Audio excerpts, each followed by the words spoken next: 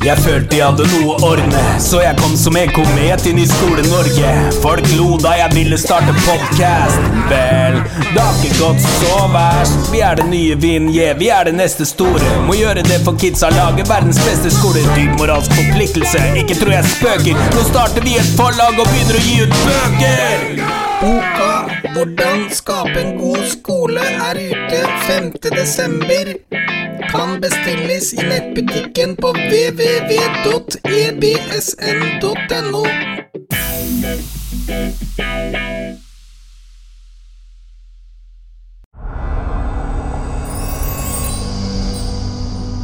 Et bedre Skole-Norge. Velkommen til Et bedre Skole-Norge. I forrige sesong fant vi ut at det utrolig mange muligheter innenfor dagens system om vi bare tør å utnytte handlingsrommet. I denne sesongen skal vi se på hvilke muligheter vi kan satse på fremover. Før vi kommer så langt har vi tenkt å se tilbake på historien. Hva spesielt med det norske skolesystemet som vi bør kjenne til, og kanskje også ta med videre? Det vil du få vite mer om etter du har hørt denne episoden. Vi har med oss Harald Øyen Tuen, professor ved Høgskolen i Innlandet. Han jobber på Fakultet for lærerutdanning og pedagogikk, Institutt for pedagogikk i Lillehammer. Velkommen hit, Harald. Et bedre Skole-Norge. Jo, takk skal du ha. Nå skal vi jo gå gjennom nesten 300 års skolehistorie på 60 minutter. Jeg regnet litt på det og fant ut at det blir 5 år i minuttet. Men vi fokuserer vel på de store linjene på den eldste historien, og så dypdykker vi litt fra 1990-tallet og utover. Ikke det en grei måte å gjøre det på? Jo, det en god idé. Hvor det vi bør begynne når vi skal se tilbake på skolehistorien? Altså, vi kan jo begynne med dagens system og reflektere litt rundt det. Det jo et system som i dag, altså det norske utdanningssystemet, hvis vi tar med hele systemet fra barnehage til høyere utdanning, så rommer det systemet faktisk 1/3 av Norges befolkning. Altså 1/3, rundt 1,7 millioner mennesker har sitt daglige virke i det norske utdanningssystemet. Altså som studenter, som elever eller som barn i barnehagen, eller som tilsatte på forskjellige nivåer. Og det jo ganske formidabelt. Så det vel ingen samfunnssektor som kan måle seg mot det. Og det et resultat av en lang historie. Altså, vår nå-situasjon må relateres til det som har vært. Det ingen tid som skaper seg selv uavhengig av det som har vært, kan jeg si. Så dette et resultat av historien. Og jeg kan vel si at særdeleshet etter krigstiden har denne ekspansjonen i utdanningssystemet vært formidabel. Midt på 1960-tallet, tenker jeg det var, så begynte man å snakke om det norske utdanningssamfunnet. Og det jo en karakteristikk som betegnende på samfunnet vårt. Altså, mye handler om utdanning, kunnskap og fremtiden i det perspektivet. Altså, det å se betydningen av kunnskap, både for kulturen, for vårt sosiale liv og for samfunnsøkonomien. Det situasjonen i dag. Så derfra kan vi jo gå bakover da, i tid. Og hvis vi skal begynne på historien, du sa 300 år, altså da vi tilbake igjen på 1700-tallet, og i 1739, det jo et merkeår i norsk skolehistorie. Da fikk vi den første skoleloven på grunnskolenivå. Det som den gangen het allmueskolen. Det var en lov for landet, ikke for byene. Den ble jo innført da fra Danmark, vi var i union med Danmark. Og det var kongen i Danmark som rådet, og denne loven fikk vi da i 1739. Samtidig så fikk vi, altså samme år, så fikk vi en lov for de såkalte latinskolene. Det var datidens videregående utdanning på allmennfaglig nivå, kan man si. Latinskolene var gamle, det vel de eldste skolene vi har, de går tilbake igjen til 1100-tallet og middelalderen. I 1153, tror jeg det var, så ble den første latinskolen opprettet. Det var altså skoler som var knyttet til katedralene, og ble de senere katedralskolene, som vi kjenner fra byene. Men altså 1739 merkeåret for skolens start, kan man si, eller for utviklingen av grunnskolen. Hva var behovet, eller hvorfor trengte vi en skole den gangen? Jo, jeg tror, hvis vi skulle si det veldig enkelt, fordi at barna skulle lære Guds ord. Altså, skolen var et underbruk av kirken. 3 år tidligere, altså i 1736, så hadde Norge innført konfirmasjon. Og skolen skulle sørge for at elevene fikk kunnskaper, altså først og fremst leseferdigheter, slik at de kunne lese Bibelen og Guds ord, katekismen, og fremføres for konfirmasjon. Så skolen kom som en naturlig del, eller som et redskap, kan man si, for konfirmasjonen og for kristningen av barna. Det var jo ikke noe nytt, for det gikk tilbake igjen til tidligere tider, altså før 1700-tallet og så videre, så hadde vi jo skoler i byene, fattigskoler og latinskoler som nevnt, og sånt, og det hadde jo handlet om mye av det samme. Altså katekisme og prediken, og altså en opplæring under Gud, altså den høyeste makt, kan man si. Men altså fra 1739 så regner vi med at utdanningen begynte å ta mer form. Hvis vi ser litt kort på det første 100-året, fra 1730-årene altså frem til 1830-årene, så det i stor grad preget av en tid i stillstand. Det skjedde egentlig veldig lite med skolen på den tiden. Vi hadde et tredelt skoleordning i byene, altså det var allmueskolen. I byene var det en ren fattigskole. Og så fikk vi på 1780-tallet i en del byer noe som het borgerskolene. Og så var den tredje skoletypen, altså latinskolene. Disse 3 skoleslagene, de hadde fint lite med hverandre å gjøre. Det var det som vi kalte for parallellskoler. Det var en standspedagogikk, eller en pedagogikk tilpasset de forskjellige sosiale klassene. Allmueskolen i byene var for fattigbarna, stort sett. Borgerskolene, som var private, opprettet på privat initiativ, det var for håndverkerstanden, handelsstanden og skippernes barn, altså de skulle få en mer praktisk, nytteorientert utdanning. Og disse skolene var gjerne 2-3-årige. De ble ofte kalt også realskoler, i det at de skulle være mer orientert mot det nyttige, altså fagene og håndverken og den kunnskapen som skulle komme til nytte for de i senere yrker. Og så det tredje skoleslaget, som var altså latinskolene, og så var for en bitte liten gruppe av eliten, kan man si, gutter fortrinnsvis, og lenge var latinskolene rene presteskoler. Det var de 3 skoleslagene vi hadde. Og så skulle egentlig det store handler om hvordan man skulle sette disse 3 skoleslagene i system. For det var jo slik da, at gikk du i allmueskolen, så kom du ikke lenger. Det var ikke noe videregående utdanning etter allmueskolen. Og de eneste på en måte som nådde opp og frem og kunne gå over på universitetet, det var de som hadde tatt latinskolen. Så det var situasjonen fremover. Så kan man si at på slutten av 1700-tallet så begynte det å bli en diskusjon i Norge, og for så vidt også i andre land. Det var en situasjon som fulgte i kjølvannet av opplysningstiden og ute i Europa, altså mer rasjonelle tanker og nye tanker om menneskets fornuft og fremtiden, optimisme og altså en frihetstenkning. Altså brytningen med middelalderens mytiske forestillinger, brytningen med enevelde og så videre. Så disse tankene slo også inn i norsk skoletenkning inn mot begynnelsen av 1800-tallet. Og det dreide seg da først og fremst om den høyere skolen, altså det som vi kalte latinskolen, den gangen eller videregående skole I dag. Hva skulle nå det faginnholdet I denne skolen være?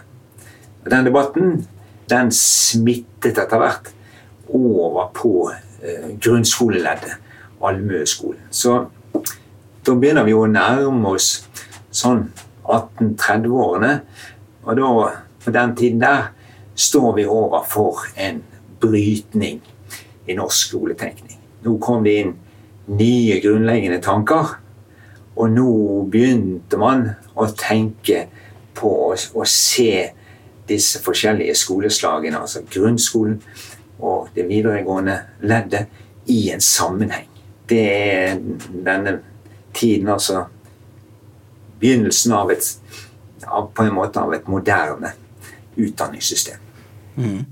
Jeg bare lurer på, hvis vi ser for oss en person som levde på rundt 1800-tallet da, og som gikk på allmueskolen, la oss bare kalle personen Frank, bare for å gi henne et navn, og så, hvordan var den skolen I sin utforming I klasserommet, allmueskolen, var den veldig ulik dagens skole?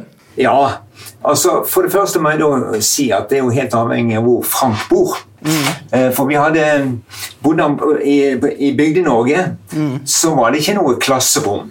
Nei. Vi må ha med oss at grunnskolen todelt I Norge, altså både når det gjelder lovgivning og I virkeligheten rundt det som skjedde, like frem til 1959. Altså I 220 år så levde vi med 2 skolelover side om side.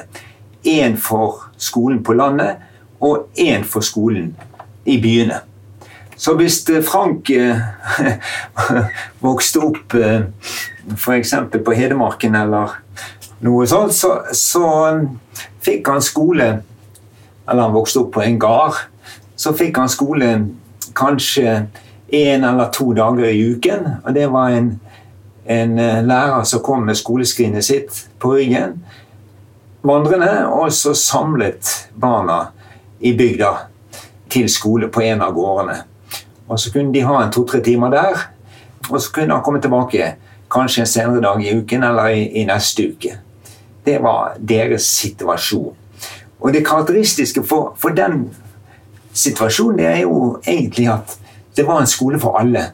Og så der gikk både husmannsbarna, fattigbarna og barna av bøndene.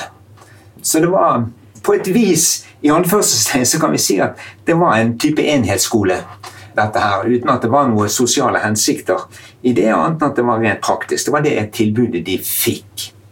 Men hvis Frank vokste opp I byen, I Kristiania, altså Oslo, eller Bergen, eller Trondheim, så var det jo annerledes. Der ble det bygget fattigskoler.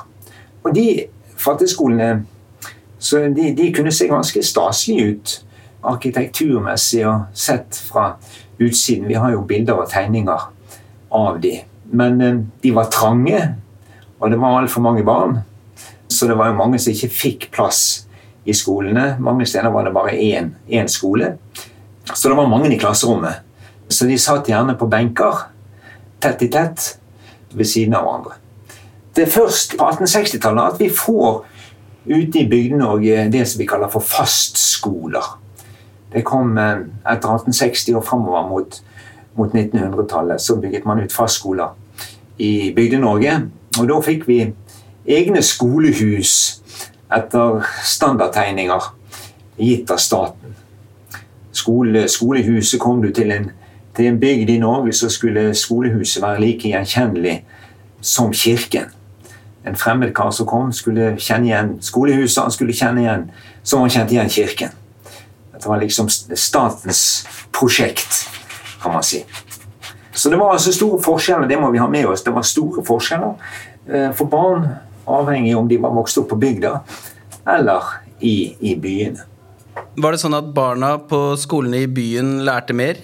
Nei, det tror jeg knapt de gjorde. Altså, på disse fattigskolene, det var et stusslig stell.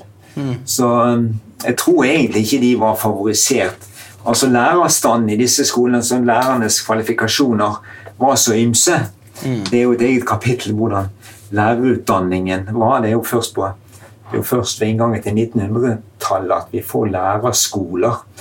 Vi hadde frem til da sånne seminarer og stiftsseminarer og så videre, men i store deler av denne perioden her så hadde ikke egentlig lærerne mer utdanning enn det de hadde med seg fra allmueskolen selv, pluss kanskje at de var tatt litt grann i skole av presten. Det høres jo ut som det har skjedd utrolig mye da, siden de senere årene. Ja da, du kan si at det store bruddet, det kom i 1860-årene. For i 1860-årene så fikk vi 2 viktige lover. Den ene loven var allmueskoleloven av 1860, og så fikk vi en lov for de høyere allmennskoler, som det het, i 1869. Så dermed fikk vi altså en lov for grunnskolen og en lov for den videregående skole. Og med de 2 lovene så begynte man for første gang i historien å tenke at det skulle være en sammenheng mellom grunnskolen og den videregående skolen. Altså slik at elevene etter noen år, ja, konkret 3 år, i allmueskolen kunne gå over i den høyere skolen. Og da kalte man også den høyere skolen, altså det ligger i begrepet, det nye begrepet man da fikk. Før så kalte man det for lærde skoler, men nå begynte man å kalle det for høyere skoler. Og det betød jo at det var et høyere trinn i et system man tenkte seg. Så der begynner utviklingen, og den store skoletenkeren bak disse lovene jo da Hartvig Nissen, som mange kjenner navnet til, i hvert fall i Oslo, Hartvig Nissens skole i Oslo. Så han en foregrunnsfigur i dette arbeidet, og embetsmennenes fremste skoleekspert på 1800-tallet. Han hentet hjem ideer fra utlandet, og plantet de først i sine egne privatskoler. Altså han hadde drevet 2 privatskoler selv, en for gutter og en for jenter. De etablerte han på 1840-tallet, og disse privatskolene, de stod modell da, for en stor del for det som skjedde i den høyere skolen etter 1869-loven. Så dermed begynte man å se grunnlaget for et system. Altså, og man begynte å snakke om, og det interessant, man begynte å snakke om fellesskolen for første gang. Det begrepet som vi kjenner i dag, ikke sant? Og som en forløper for begrepet enhetsskole. Fellesskolen med skrev man det. Det finner vi i denne 1860-tallstenkningen. Hvordan var det folket oppfattet at skolen ble innført? Var det mye motstand i folket, eller var de fleste positive til at barna skulle lære seg lesing og skriving og regning og sånt? Ja, skolemotstanden var ganske så tydelig. Altså den ble nok mindre med årene, men altså går vi tilbake igjen til starten, til 1739, så var det veldig motstand mot skoletenkningen. Og bøndene ville jo ha barna sine, skjønte ikke meningen med skolen. De ville ha barna sine hjemme, og ja, som bidrag, som arbeidskraft i husholdet, så de skjønte jo ikke meningen med skolen. Men noe veldig viktig her sånn jo at skolen kom jo til et land i analfabetisme på 1700-tallet. Så jeg tror nok at den norske befolkning etter hvert fikk øynene opp for at barna lærte å lese, og det kunne jo ikke foreldre flest. Så barna kom hjem med lesekunnskap. Og så det betød nok også at gradvis så endret holdningen seg til å bli mer positiv til skolen. Men det tok lang tid, og man hadde jo lenge såkalt mult, altså foreldrene som holdt barna borte fra skolen, fikk mult. Oi. For å skofte skolen, eller for å nekte barna skole. Hartvig Nissen, det virker som en interessant karakter i norsk skolehistorie. Var det sånn at, hva var han? Var han en slags leder i et skoleforbund eller noe, eller hvordan? Ja, det er interessant. Ikke noe fagforening. Nei. Han var prestesønn fra Trøndelag, og tok universitetsutdanning, filologi i København, og kom da hjem i 1830-1840-årene og etablerte sine egne skoler. Og så dannet han sammen med Ole Vik, også en annen kjent størrelse i norsk folkeskole- eller grunnskolehistorie, Selskap for folkeopplysningens fremme, eller det man kalte for Opplysningsselskapet. Det var et selskap som var sterkt inspirert av grundtvigianismen, men også andre ideer, altså at skolen skulle bli mer folkelig, kan man si, og at man skulle ta mer hensyn til barnets natur. Det var sentrale prinsipper for disse. Men noe sånn fagforeningsvirksomhet og sånt, det så man ikke ennå. Hartvig Nissen var en lærd mann innenfor pedagogikk. Han foreslo faktisk at det skulle opprettes et professorat i pedagogikk. Han hadde kanskje seg selv i tankene. Den gangen, altså noe pedagogikk. Altså pedagogikk ble jo ikke etablert ved universitetet før ut på i 1930-årene, rett før krigen. Så han var tidlig ute slik sett. Men han var internasjonalt orientert og en veldig kunnskapsrik og belest mann, og bereist. Altså, bare et eksempel, for eksempel disse skoleloven i 1869 om den høyere skolen, som han for en stor del førte i pennen. Bakgrunnsmaterialet for det utredninger på 1500 sider.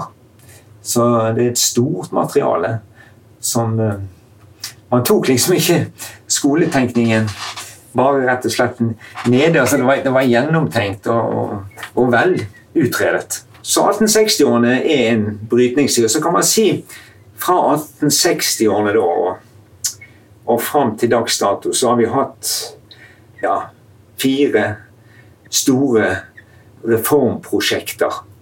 Altså nå hadde disse i 1860-årene, og så rundt ved inngangen til 1900-tallet så bygget man dette systemet videre.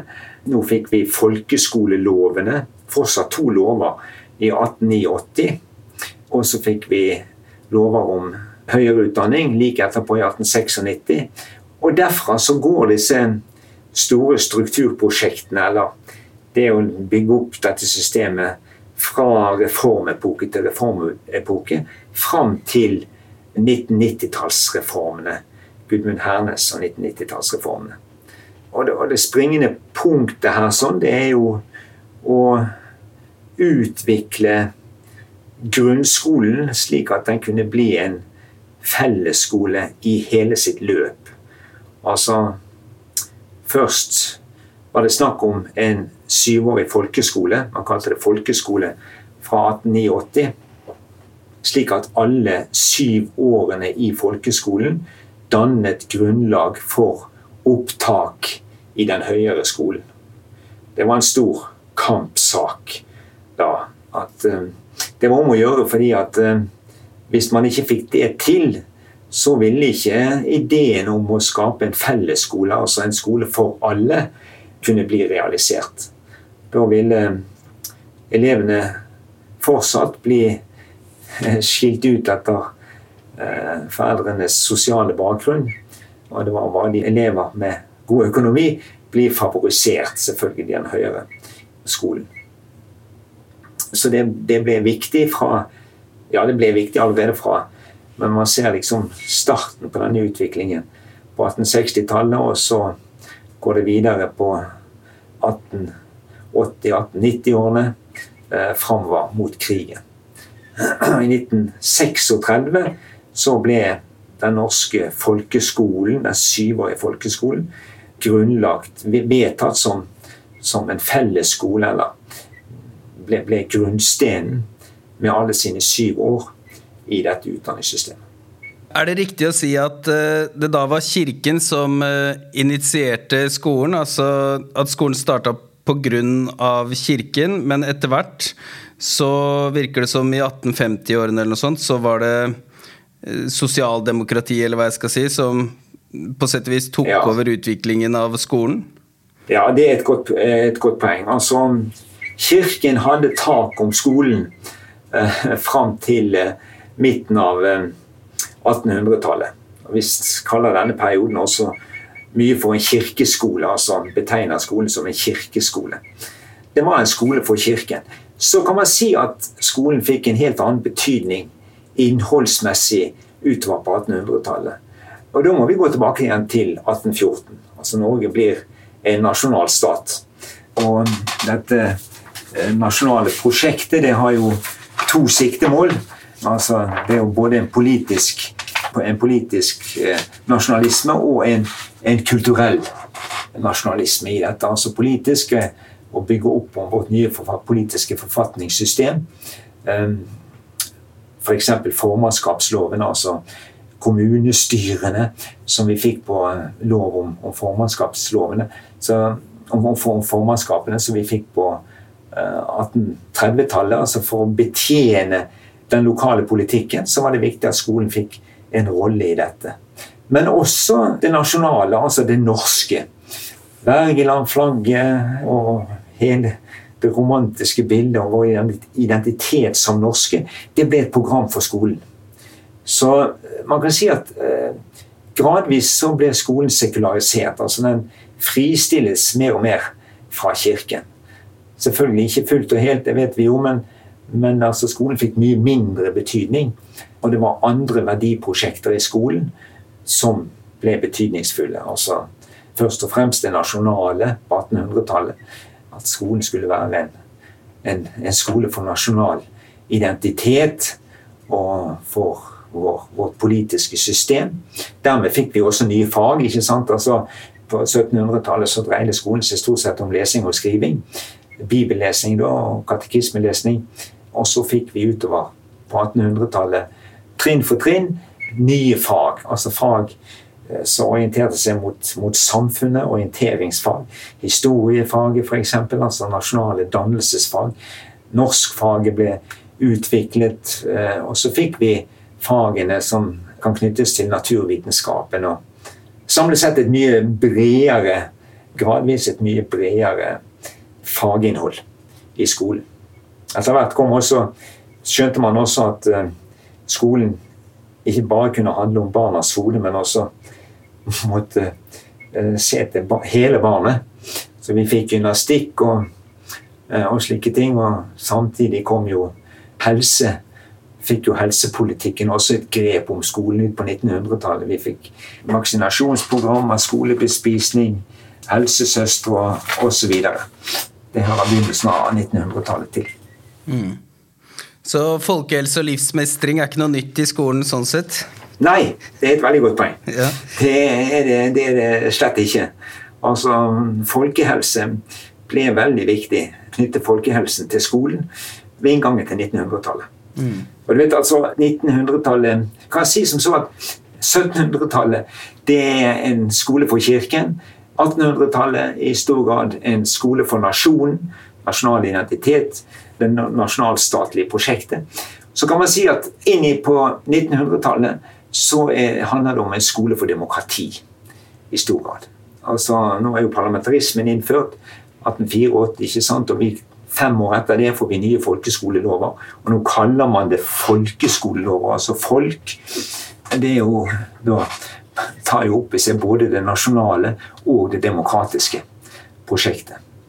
Så det ble tungt argumentert for at skolen skulle gi barna en demokratisk oppdragelse, kan man si, eller demokratisk dannelse etter hvert på 1900-tallet.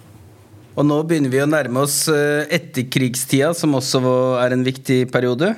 Ja, da går vi inn i etterkrigstida, og i 1945 så sto vi jo da med disse skolelovene fra førkrigstiden. Da hadde vi en 7-årig folkeskole, og vi hadde et 3-årig gymnas, altså det som I dag nærmest vil kunne kalles allmennfaglig linje I videregående skole, og så hadde vi yrkesskolene ved siden av.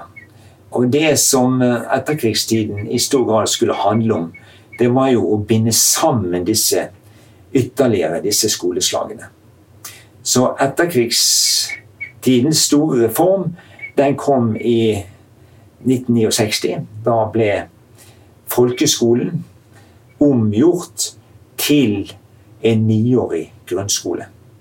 Det skjedde I 1969. Altså, den 7-årige skolen ble utvidet med 2 år, og nå kalte man det en grunnskole. Det var jo et begrep som knyttet an til system igjen, altså at folkeskolen skulle være basis, grunnlaget I dette systemet. Og så noen år etter, 1974, så fikk vi lov om videregående utdanning. Og nå ble altså gymnaset og yrkesskolene integrert I et skoleslag. Det jo det som vi etter hvert kjennetegner oss, eller kjenner igjen som den allmennfaglige og den yrkesfaglige delen av den videregående skole. Men de ble slått sammen, og grunnskolen skulle jo da også danne, den 9-årige grunnskolen skulle danne grunnlag for direkte opptak til den videregående skolen. Det var en ny reform. I mange år hadde vi da hatt noe som het middelskole, eller realskole het også en tid, som et mellomledd mellom folkeskolen og gymnaset. Men det ble nå integrert I den nye grunnskolen, den 9-årige grunnskolen. Dette jo det vi betegner som etterkrigstidens enhetsskole. Altså tenkning. Altså en skole som samlet alle barna. Og nå var det også slutt på 2 skolelover. Altså nå en skolelov for byene og en skolelov for landet eller for Bygde-Norge. Det var nå omgjort til en felles lov. Så dette sosialdemokrati og velferdsstatens store prosjekt. Det jo en av de viktige hjørnesteinene I det velferdsstatlige prosjektet. Det å utvikle en felles 9-årig skole, og dernest en felles videregående skole. Mye av dette skjedde for så vidt etter mønster av det vi ser I Sverige. Man hentet mange ideer etter krigen fra Sverige, for Sverige hadde under krigen kommet et stykke videre I sin skoletenkning, mens I Norge var status quo. På en måte, det skjedde ikke mye skoleutvikling I krigsårene I Norge. Men I Sverige så begynte de da å utvikle det de der kalte for bottenskolen. Altså deres grunnskole. Og vi tok mye modell etter den tenkningen. Nå begynner det å nærme seg Hernes og det jeg kan huske, tror jeg. Eller det noe mer vi må få med oss fra den forrige epoken, etterkrigsperioden? Ja, nei, altså du vet at det store stridsspørsmålet I etterkrigsperioden, det jo privatskolespørsmålet. Og det jo ganske sånn illustrerende, men det jo et eget kapittel på en måte I skolehistorien. Og kanskje litt særegent for Norge, men det jo det blir jo stadig aktualisert den dag I dag. Altså hver gang vi har et posisjonsskifte fra høyresiden til venstresiden eller omvendt I norsk politikk, så kommer privatskolespørsmålet opp. Altså venstresiden vil stramme inn. Ja, vi har det jo oppe I dag, så å si, I nyhetene, mens høyreskolen vil ha en mer liberal ordning. Så det et sånt klassisk stridsspørsmål. Vi kan jo ha med oss det. Det spørsmålet det avtegner veldig godt på en måte de forskjellige politiske partienes standpunkt I skolespørsmålet. Og det jo en speiling. Altså, privatskole spørsmålet jo selvfølgelig en speiling av spørsmålet om skolefellesskapet, skolens sosiale hensikter på den ene siden, altså det å skape en skole for alle, og på den andre siden kunnskapsskolen, altså en mer individuell orientert skole som tar sikte på enkelteleven og gi enkelteleven kunnskap og kompetanse. Altså den striden mellom de to fløyene, den avspeiles veldig godt, eller pregnant kan man nesten si, i privatskoledebatten. Vi da fremme ved Hernes og 1990-tallet da? Ja, da må vi vel ha kommet til de forgjetne 90-tallsreformene, vil jeg tro, ja. Jeg kan bare fortelle en bitteliten anekdote, fordi jeg husker jeg hørte om Hernes. Jeg født i 1983, så jeg var vel sånn, når han var i vinden, så var jeg jo en liten gutt, og da husker jeg de ropte, det var veldig sinte folk på TV-en som ropte «Hernes må fjernes». Det det første jeg husker om Hernes. Ja. Han jo en markant person, altså, i norsk skoletenkning. Altså, jeg nevnte jo Hartvig Nissen på 1800-tallet, og skulle vi trekke frem en parallell på 1900-tallet, så må det være Gudmund Hernes, tror jeg. Så man kan si mye om han, på godt og vondt. Han hadde sine venner og sine fiender i utdanningspolitikken, og var selvfølgelig en omdiskutert kar. Men han stod jo for de store reformene. Altså det han vil bli husket for, det jo reformen i videregående skole, R94, altså den videregående skolen i 94 da, som innførte det aller viktigste med loven jo at han innfører 3-årig rett til videregående utdanning. Det var den første store reformprosjektet hans, det var det han gjør på løst på med en gang, så å si. Han kom i statsrådsstolen. Og det andre, det jo R97, altså 1997-reformen, som både en systemreform, altså grunnskolen ble hevet til 10 år, og samtidig ble jo skolestart senket til 6 år, altså 6-åringene begynte i skolen.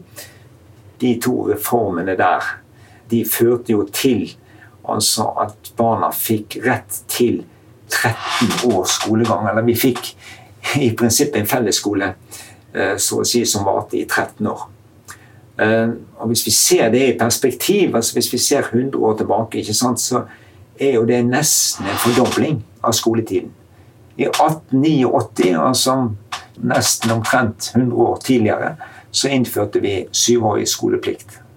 Og nå hadde vi en 13-årig skolerett, altså 10-årig skoleplikt, men rett til 13 år i skolen. 10 år i grunnskolen og 3 år i videregående skole. Ja, det jo på en måte grunnstenen i det vi begynte å snakke om, altså det norske utdanningssamfunnet og den veldige ekspansjonen vi i etterkrigstiden, og særlig i de siste 30 årene da, har sett i veksten av utdanningssektoren. Så det Gudmund Hernes. Så det jo interessante med Gudmund Hernes, det jo kanskje at han jo en sosialdemokrat, Arbeiderpartiet. Og han prøver da å omskape enhetsskolepolitikken i perspektiv av at skolen skal være en kunnskapsskole. Altså, mye av kritikken av etterkrigstidens enhetsskole, ja, det var at den ikke formidlet nok kunnskap til elevene, og det var jo der Hernes begynte. Altså, han synes at den norske skolen tok for dårlig vare på det norske talent, som han sa, det norske kunnskapstalentet. Så vi måtte utvikle skolen i sterkere grad mot å bli en kunnskapsskole. Og så legitimerte han det som en side av enhetsskoletenkningen.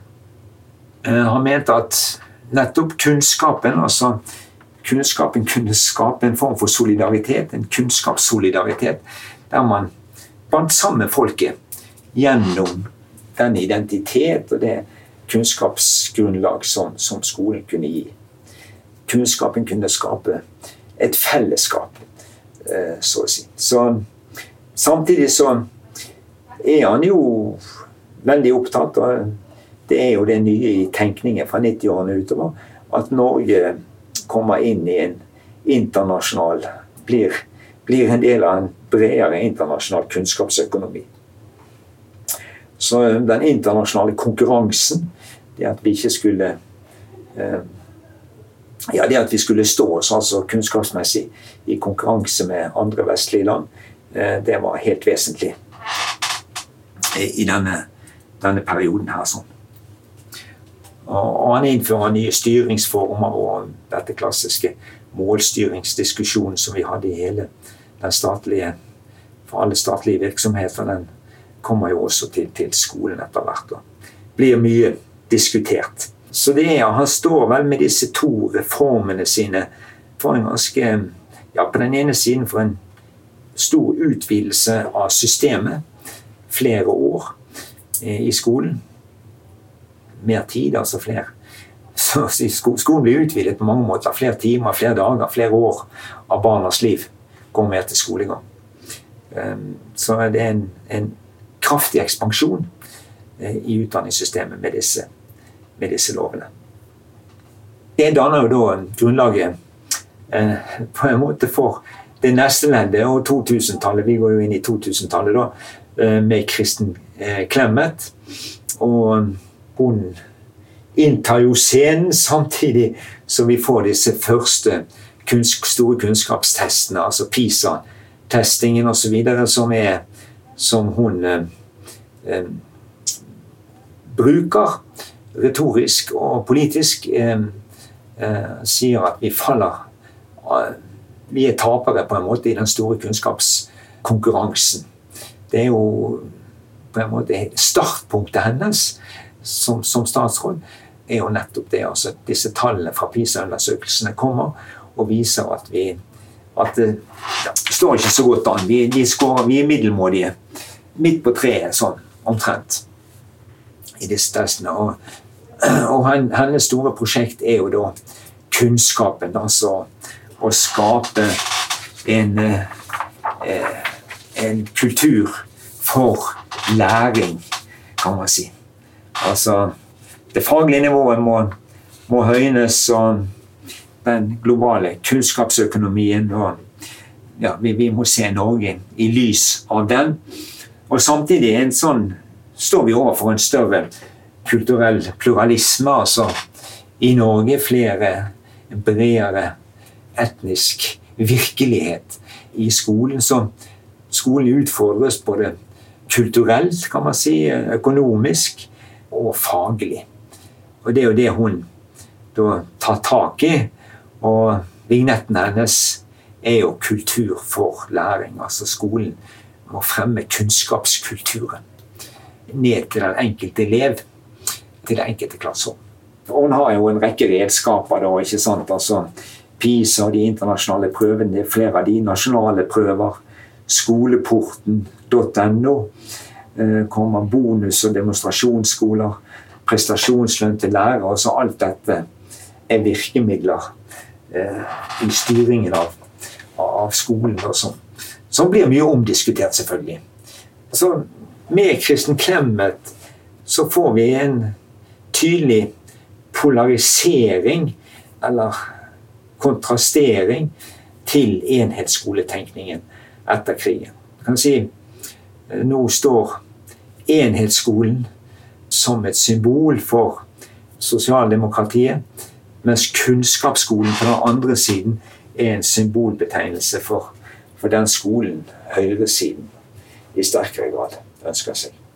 Enhetsskole versus kunnskapsskole blir et sånn paradigme for diskusjon. Det har skjedd ganske mye på den tida, frem til, altså fra 1739 og frem til Clemet kom, ja?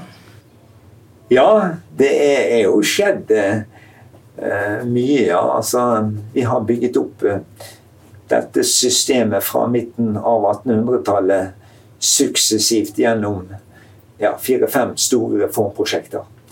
Så til et skolesystem som stort sett, eller til en skole som stort sett handlet om en 7-årig skolegang for de aller fleste, til å bli et skolesystem som nå omfatter, en ting at 13 år, alle har 13 års skolerett, men statistikken i dag viser jo at 36% av Norges voksne befolkning har utdanning inntil 4 år på universitet- og høyskolenivå.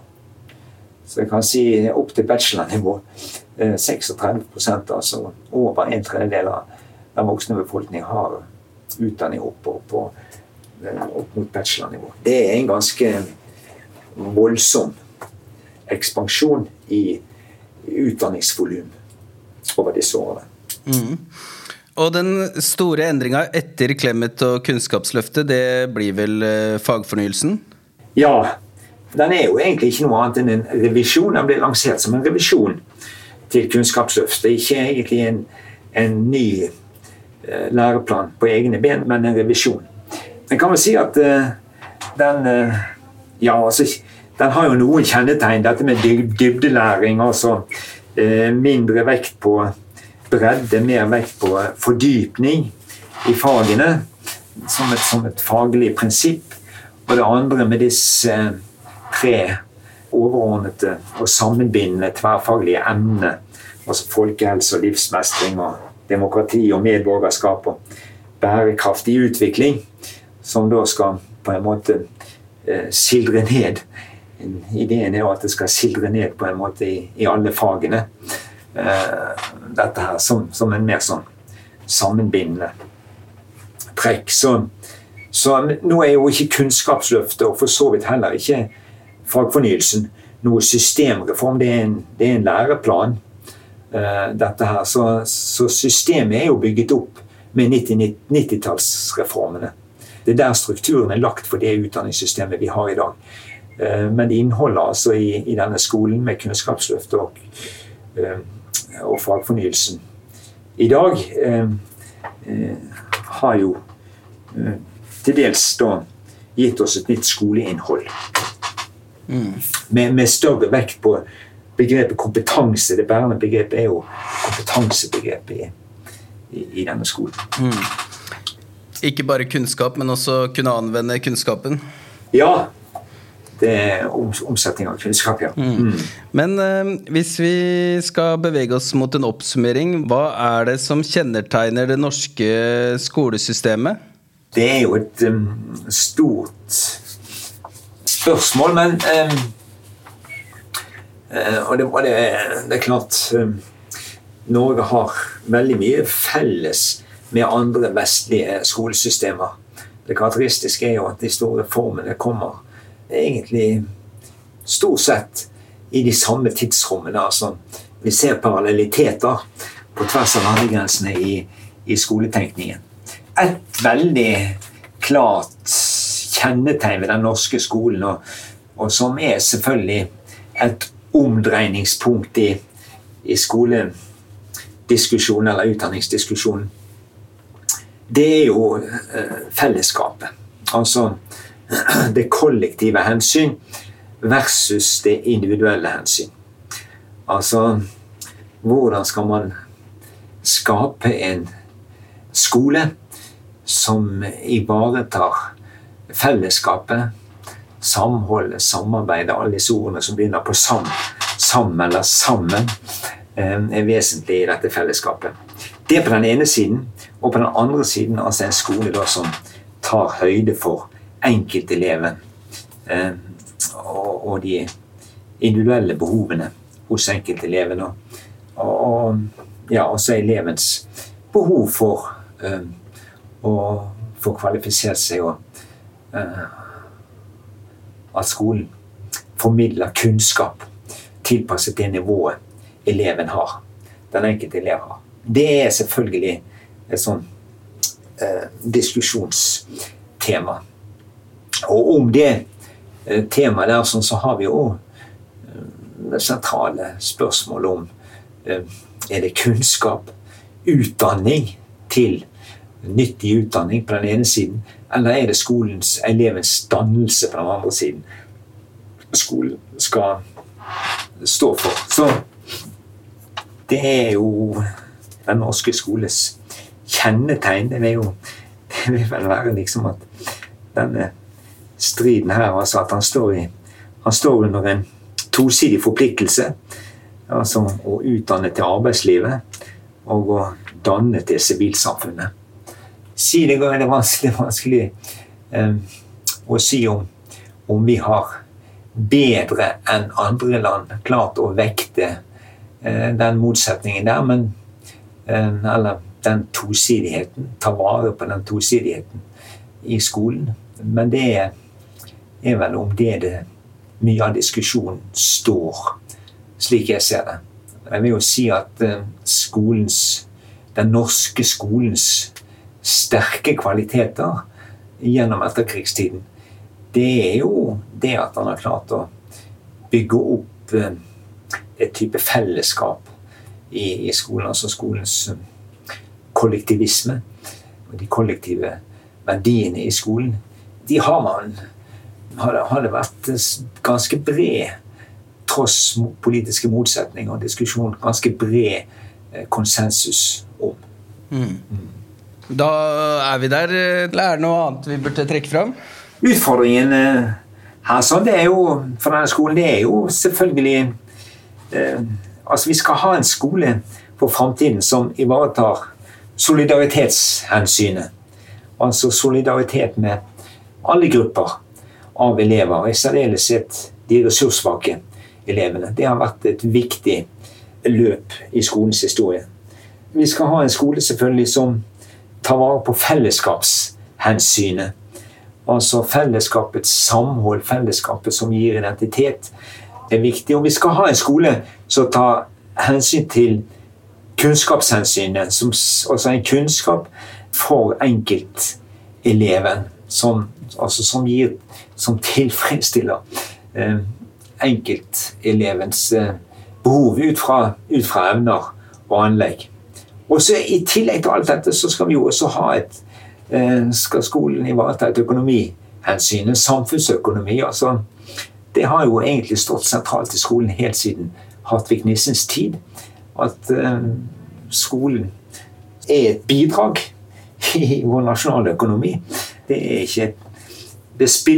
Elevens kunnskaper spiller en rolle i samfunnsøkonomien. Det kommer jo veldig sterkt fram etter krigen, altså med dette begrepet human capital, menneskelig kapital i skolen. Så alle disse hensynene, altså økonomihensynet, solidaritetshensynet, fellesskapshensynet og kunnskapshensynet utfordringer for skolen. Og et trekk ved det utdanningssystemet, det norske utdanningssystemet. Så vi ser at alle disse hensynene har spilt inn i politikken og formene for skoletenkningen.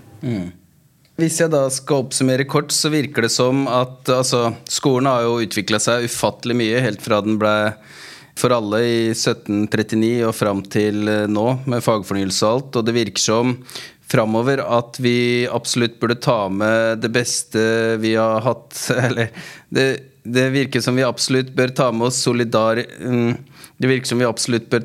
oss solidaritetshensynet, fellesskapshensynet, kunnskapshensynet og økonomihensynet, og finne en god balanse mellom de ulike hensynene, for det kommer til å oppstå mange spenninger mellom for eksempel fellesskapshensynet og kunnskapshensynet, og solidaritetshensynet versus for eksempel økonomihensynet. Så det gjelder at vi tar med oss de gode verdiene. Vi har sett andre prege politikken og skolehistorien når vi skriver ny historie i årene som kommer. Nei, det litt av en utfordring. På en måte, det jo litt av en kompott. Det der altså, som man står overfor i utdanningspolitikken. Det jo et trekk ved utdanningspolitikken, ikke sant? At den veldig sammensatt av disse forskjellige hensynene. Det så mye som skal ivaretas der sånn, og ja, så hvordan de politiske løsningene blir, det ble jo spennende å se. Og det jo interessant, som en sånn avslutningsreplikk, at disse reformene, store reformprosjektene i norsk skoleutvikling, utdanningshistorien, de kommet med en sånn rundt regnet 30 års mellomrom, pluss minus. Hvis vi skulle framskrive det, så det vel kanskje ikke så veldig lenge til vi står overfor nye grunnleggende reformer i skolen. Det kan jo hende. Altså en sånn systemtenkningen, strukturene med 30 års mellomrom, og læreplanene på sin side med en sånn rundt 10, en virketid på rundt 10 år. Kanskje litt i overkant 10-12 år. Det også et mønster i dette. Så at denne diskusjonen vil fortsette og hva fremtiden vil bringe, det ble jo spennende å se nettopp i lys av disse trekkene. Tusen takk for at du var med oss, Harald Thun. Jeg må bare få med at du har jo også skrevet boka Den norske skolen, utdanningssystemet i historie. Så det viktig å få med til slutt. Ja, mye av det vi har snakket om i dag står det jo mer detaljert om det, ja. Da takker jeg så mye for at du tok deg tid, da. Takk for invitasjonen. Takk for at jeg fikk komme. Tusen takk. Et bedre Skole-Norge.